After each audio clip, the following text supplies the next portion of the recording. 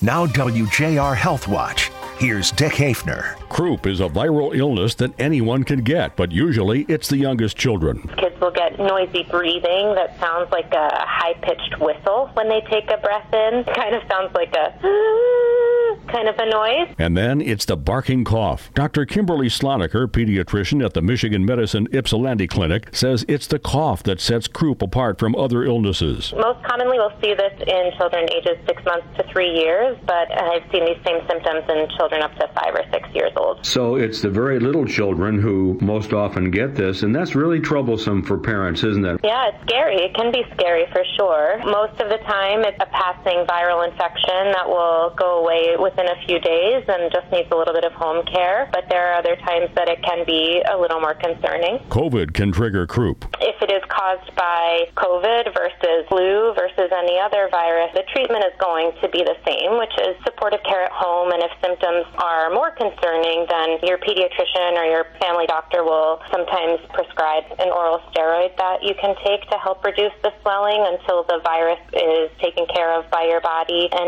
in more severe cases, they can get breathing treatments to help them through it in the emergency room or in the hospital. However, the home care is usually, for most kids, all that we need. And if it does progress to be a little more severe than that, we can manage with outpatient treatment in the doctor's office. I'm Dick Hafner for WJR Health Watch.